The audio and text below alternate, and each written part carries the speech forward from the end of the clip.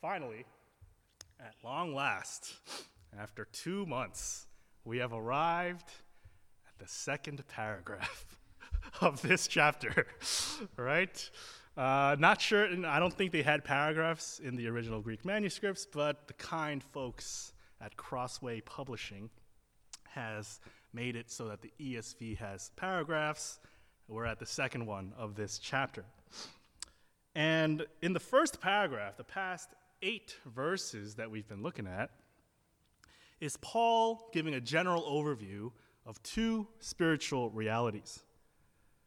There are those who walk in the flesh, and there are those who walk in the Spirit. And Paul makes it abundantly clear that there are no confusing the 2 categories. There's no intermingling of these 2 spiritual realities in the hearts and minds of every human being that has and ever will walk the face of the earth until Jesus comes back. Either one lives according to the flesh, that is, according to their sinful desires, or one lives according to the Spirit, that is, the desires of God. Either one is in the flesh, and therefore they are hostile to God, and therefore they cannot please God, or one is in the Spirit, and therefore they are at peace with God, and they are pleasing to Him. Paul makes this distinction between those who are in the Spirit and those who are in the flesh very clear, and so that there's no room for confusion. And that's how he sets up how we're going into the second paragraph. And so, having gone over the overview of the first paragraph, let's take a step back before we get into the second paragraph and consider why Paul wrote this letter in the first place. Why did he write this letter to the Romans at all? This is written on probably written on Paul's 3rd missionary journey, and he was in Corinth. And Corinth is a city in Greece, and Greece is to the west of Jerusalem, the west of Israel, but it's to the east of Rome. Okay, so it's kind of in the middle. And Paul has been going all over the Mediterranean, spreading the gospel, but Paul's eventual goal, or Paul's goal, is to eventually spread the gospel to Spain. He wants to bring the gospel all the way to Western Europe. And so Rome, because how's it go? It goes Israel. Oh, I guess you're looking this way. Okay, so it's Israel, then it's Greece, then it's Rome, then it's Spain, right? And so Rome is kind of going to be like his missions launch point, right?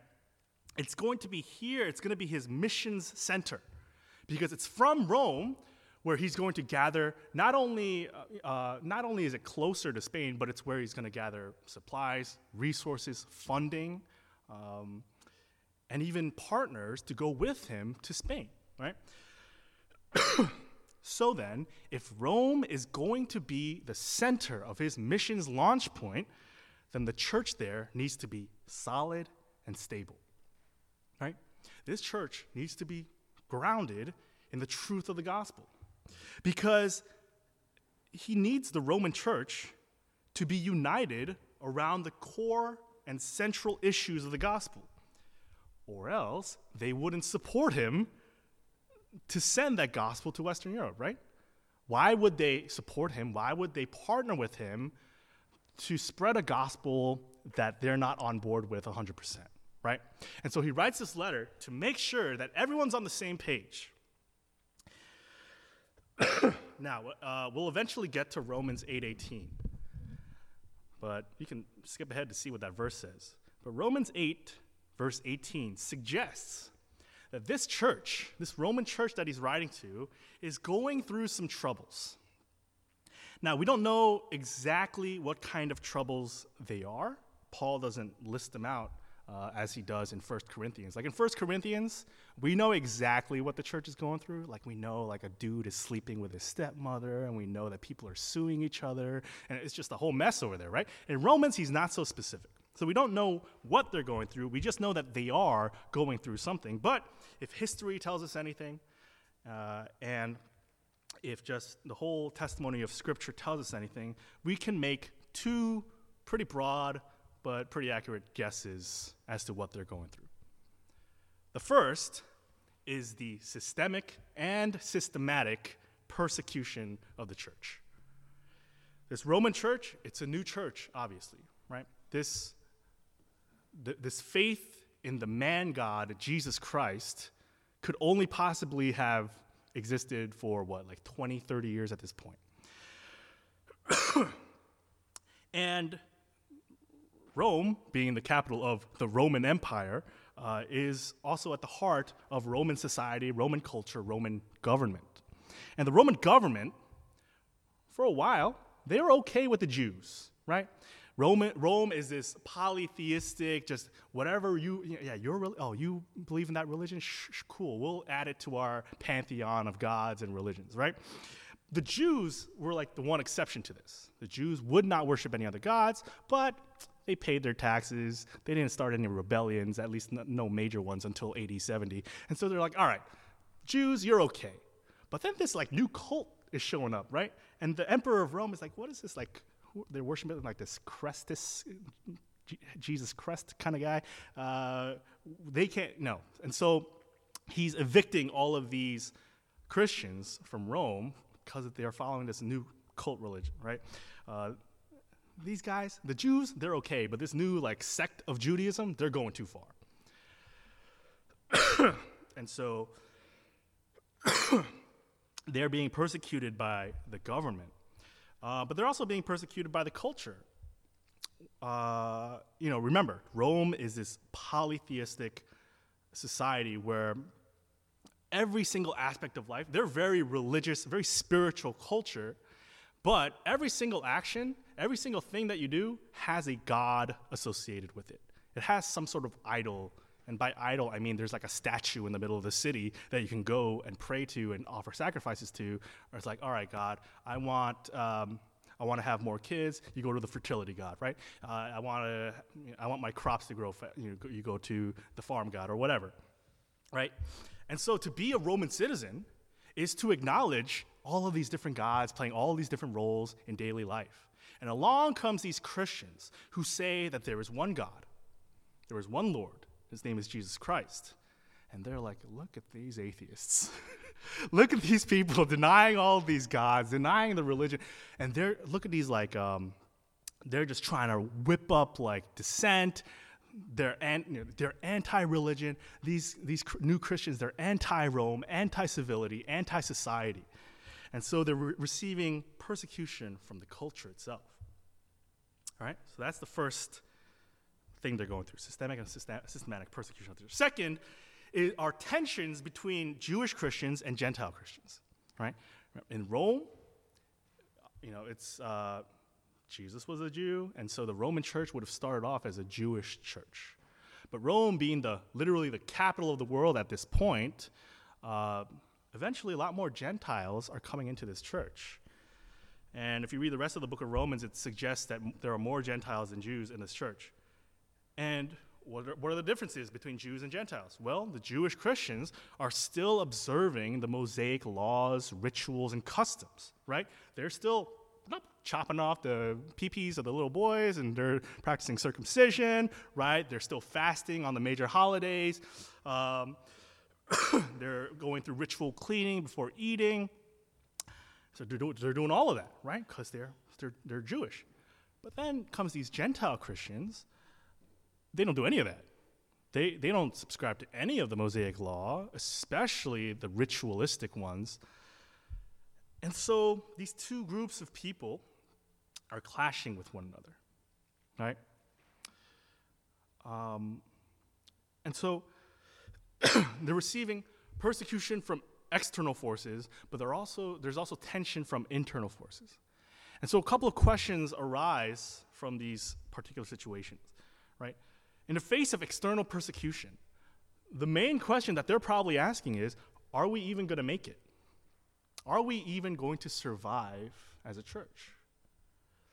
Right now, the persecution doesn't seem so bad, but we know eventually, especially with the guy, Nero, things are going to get pretty bad for the Christians throughout the various persecutions in history, especially in the Roman Empire, right? Are we even going to make it? Is our church going to make it? Is our faith going to be able to stand up to these external forces? But in the midst of internal tension, they're asking a little kind of more theological questions, right? What is the role of the Mosaic Law? What is the role of obedience? What are the things I need to obey? If I'm saved by grace, why obey at all?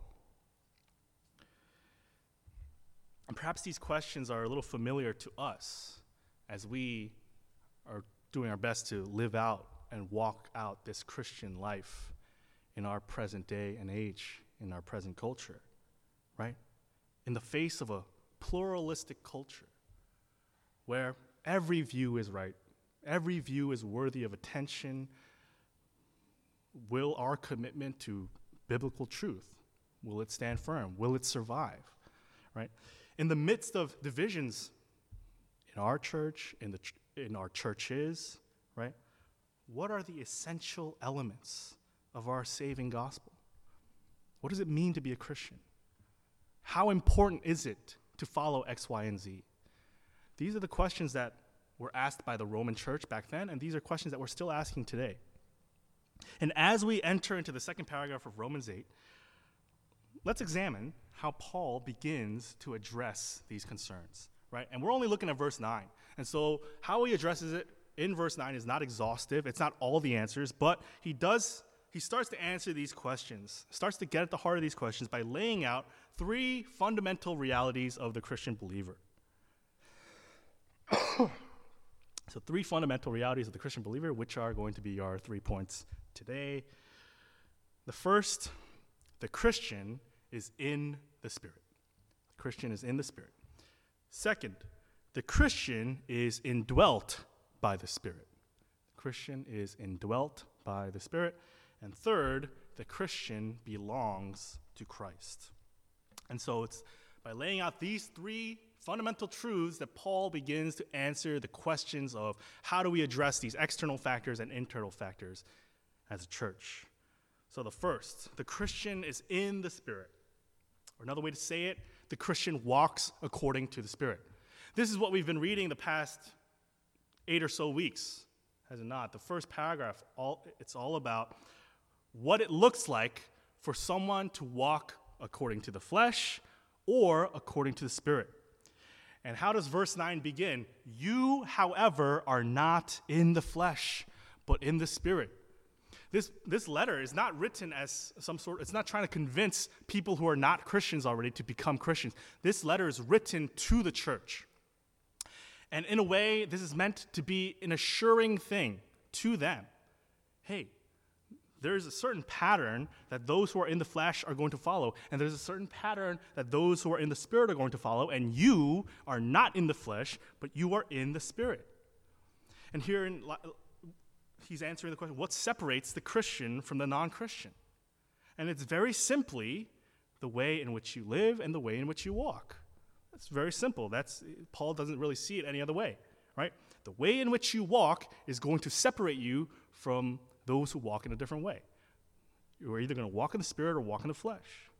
And what does the first 8 verses tell us? Those who walk in the Spirit set their minds on the things of the Spirit. Their thoughts, their desires, their longings, the orientation of their life is towards the things of the Spirit, towards the things of God, towards the things of life. Those who are in the Spirit defer to and obey the law of God.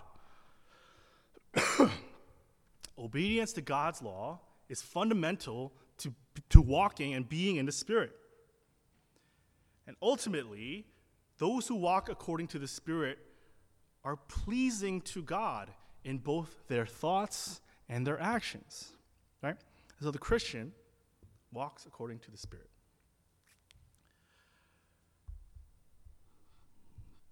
But then Paul gives this sort of caveat to that. And if you're familiar at all with coding, I guess, this is one of those, I guess it's grammar. It's just basic grammar. I don't know why I brought coding into this, but it's an if-then statement, right? It's an if-then statement. Because the first point is this: the Christian is in the Spirit, and then Paul says, if the Christian is indwelt by the Spirit, right? You, however, are not in the flesh, but in the Spirit, if, in fact, the Spirit of God dwells in you. Now, Paul says, if, in fact, the Spirit of God dwells in you. He could have said, if the Spirit of God is in you. And that would have been a nice little parallelism, right? Because we are in the Spirit, because the Spirit is in us. But he doesn't say that. What he says is this: I'm hungry. If, in fact, the Spirit of God dwells in you, right? This is the verb oikeo, okay, contract verb, which comes from the noun oikos. And if you're a connoisseur of Greek yogurt, you know oikos, right? Oikos means home, right? Generally it means house, but it's kind of got that familial connotation to it, right? It's not a house, it's a home. I don't know. It's home, it's family. The Spirit of God is not simply in you, and it's not simply living in you, it's dwelling in you. It's making his home in you. He's making all that is familiar. He's making all that is familial. He's making all that is intimate and close. He's making that in you. What would that look like? How does that affect? Why does that matter in the sense of the Christian is in the Spirit? Why does it matter then that the Spirit is in the Christian, and not simply in the Christian, but dwelling in the Christian? It's because your home will look like, or it will resemble, who lives in it.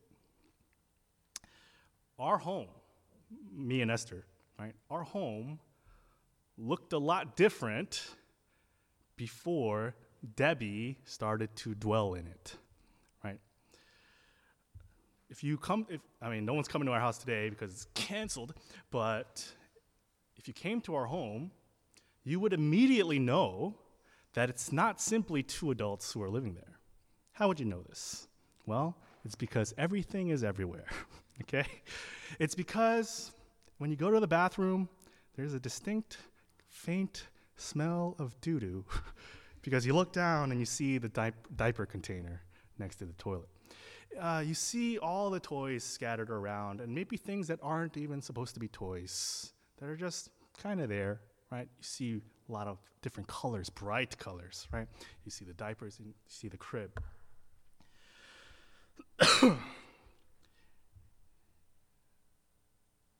Who lives in the home?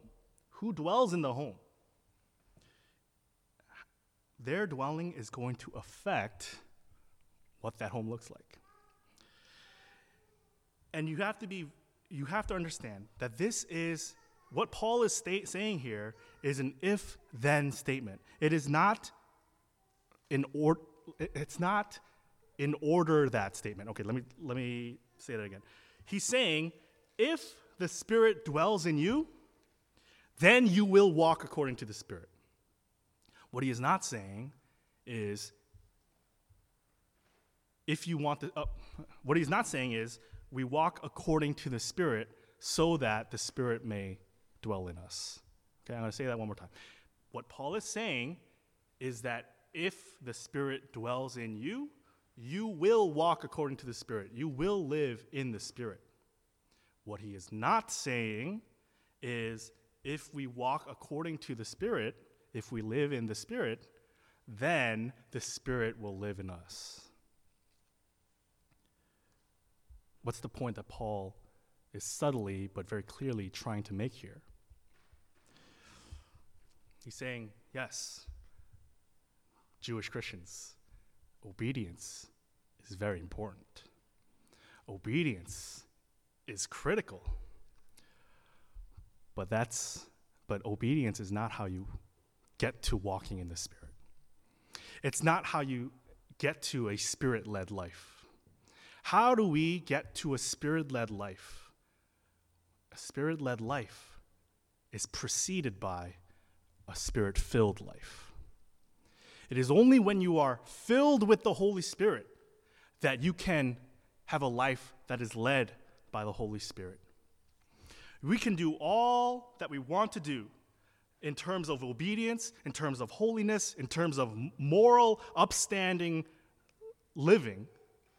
But if we are not first filled with the Holy Spirit, then we're not walking according to the Spirit. We're walking according to the flesh. But if the Spirit of God dwells in you, if the Holy Spirit dwells in you, then it's just the natural or perhaps supernatural consequence that you will walk according to the Spirit. That the pattern and the general orientation and the trend of your life will be towards the things that please God. It will be towards the things that makes God smile. It will be away from the sins that make God very, very upset and angry.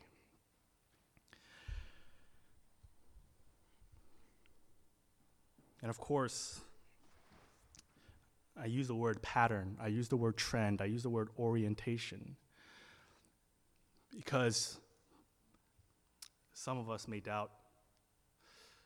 I believe that Christ has died for me, and I believe that he has been raised from the dead, and yet there are these sins that I keep going back to. There's this anger that I can't seem to let go of. There's lust in my heart. There is pride in my heart. And as much as I want to get away from it, I can't seem to escape its grasp. And yet I would encourage you that, one, the fact that you're thinking these things is a sign of the Holy Spirit at work in your heart. The sign that you desire, the fact that you desire to kill the sin in your life, even if it seems hard or even impossible, the fact that you want to kill that sin in your life is a sign of the Holy Spirit at work in your heart. But secondly, this is a pattern. It's a walk. It's a trend. It's an orientation. And we are walking towards God. And even though there might still be a closeness to the sin that we're trying to get away from, we're making distance. With every day, with every passing moment that we walk in the Spirit, we're losing ground on the sins of our past, maybe even the sins that you're dealing with. We're moving away from the pattern of sin in our life, and we're moving towards the all-satisfying glory of God. So, the Christian is in the Spirit only because the Spirit dwells in the Christian. And finally, the Christian belongs to Christ. So point number one, the Christian is in the Spirit. Number two, the Christian is indwelt by the Spirit. And point number three is the Christian belongs to Christ. The Christian belongs to Christ. You, however, are not in the flesh, but in the Spirit, if in fact the Spirit of God dwells in you.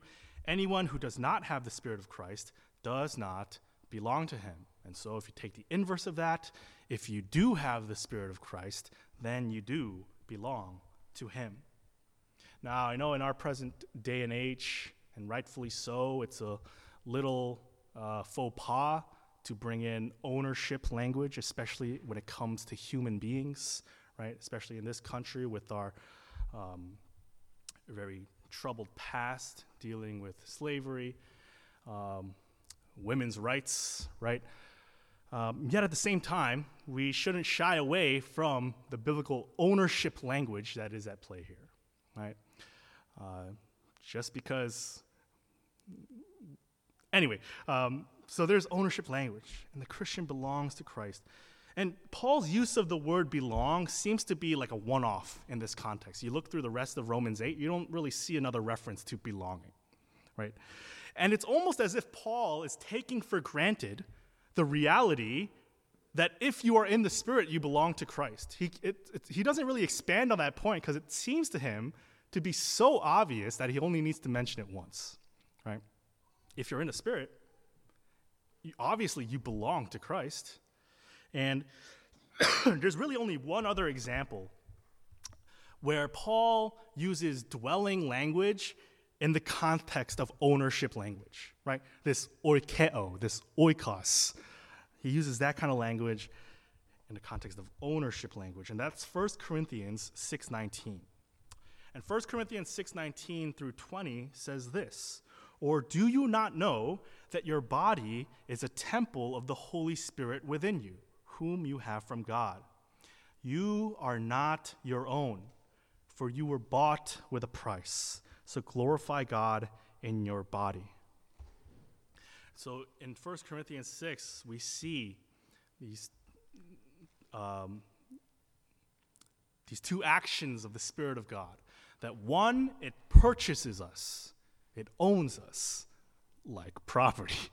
But the second is that we are indwelt, that God is dwelling with us like a tabernacle, like a temple, like a home. And that's very important that we understand these two distinct realities. They're not distinct. They're two realities that make up one reality. That we are purchased, that we are owned, and that we are indwelt. Because think about I don't know, think about buying a house. Think about buying a house, right? There's a difference, right, between a real estate investor and like a couple with like, small children, like me, right? Right? What are the goals with these two separate sets of people, right? For the real estate investor, it's about investing in a house. Market's hot right now. Hot. Got to compete with the Chinese. So we got to buy up all this property, and so later on, we can flip it for a profit, right? And that's their only concern. And because for them, it's simply a piece of investment, they might not even see the house. And a lot of that is happening if for you kids who want to get into real estate investing. Some people don't even look at the house. Like they just see it on Redfin or Zillow, and they're like, "Oh, give me that." Right? Gentrifying neighborhood, baby, let's get it, right? How is that different from a person looking, maybe a new family looking for a house? They're not just looking for a house, they're looking for a home, right? They're looking for a home. They're looking for a place that they are going to be living in. And therefore, what the house looks like, very important to them. What the house smells like, that's important to them. How the kitchen is laid out. Is there any leaking going on? So, is the roof falling apart? Do I need to put in $17,000 to fix this roof? Okay? These questions are very important to a homeowner, right? To someone who's going to live in the home, right? God did not simply purchase us. He didn't say, all right, Jesus died for your sins, you're on your own. He purchased us at the cost of his own son, Jesus Christ. Not only to be forgiven of our sins, but he has come to make a home in us. And his desire for us is to look at us and say, I love this home, but it needs a new roof. I love this home, but it needs to change its desires. I love this man, and I love this woman. He is my son, she is my daughter. And I gave Jesus Christ's blood to purchase this man, to purchase this woman, to have this son and to have this daughter. But I cannot possibly leave them as they are. They can look like me. They can look like the temple, the home that I can make it look like. God did not simply purchase us and leave us alone. He has sent his Spirit to dwell in us so that we, the temple of his Spirit, would look more and more like him. And so when we talk about walking in the Spirit, When we talk about obedience, morality, righteousness, these things can seem so foreign to us. And they can seem like just religious talk, people barking orders at us, right? Until we realize the fact that we are not simply called to obey, but we are called to be the temple, the home of the Spirit of God. Our faith, our church, it will survive the onslaught of external forces, perhaps persecution or even mild inconveniences, because the Spirit dwells in us. We walk according to the Spirit, not because we're so good at walking, but because the Spirit is so good at dwelling in us. And because the Spirit dwells within us, and because we belong to Christ, the orientation, the trend, the trajectory of our lives is towards God in all of his satisfying beauty and majesty. And as a consequence, we are moving away from the patterns of sin that once dwelt in us, but no longer. Why? Because now the Spirit of God dwells in us. Now the Spirit of God dwells in us and directs us to walk in life, directs us to walk in the Spirit, directs us to walk towards God. Would it be that we recognize the Spirit's work in us? Let's pray. Father, thank you so much that you did not simply give us a list of commands for us to follow, and if we don't follow, we'll just die, so that we could be just like Adam. But Lord, you have called us to be like Christ. And we are called to be like Christ because Christ has died for us. And because we have received a grace unfathomable, because it is the Spirit that first dwells in us, that we can now walk confidently in the Spirit of life. We can obey your law, and we can learn to love your word. Not because we're so good at loving, not because we're so good at following and walking in your footsteps, but Lord, because the Spirit of Christ is in us. And the Spirit is making wholesale changes. And maybe sometimes not wholesale changes, maybe little changes. But Lord, would we be encouraged? Would we not be dismayed at, maybe not be dismayed that sometimes these sins keep popping up in our lives? May we not be discouraged that our walk with you doesn't seem to be going as quickly or as smoothly as it should be. Because, Lord, you are in us. You're making your dwelling, your habitation, your housing, your home in us. Would we trust in you? Would we trust in the work that you're doing? And would we encourage one another to not look at the outside, not look at the works that we're doing necessarily to put our trust in. But Lord, would we put our trust in, and would we urge one another to put our trust in the Spirit of life, the Spirit of Christ that dwells in me. In Jesus' name I pray.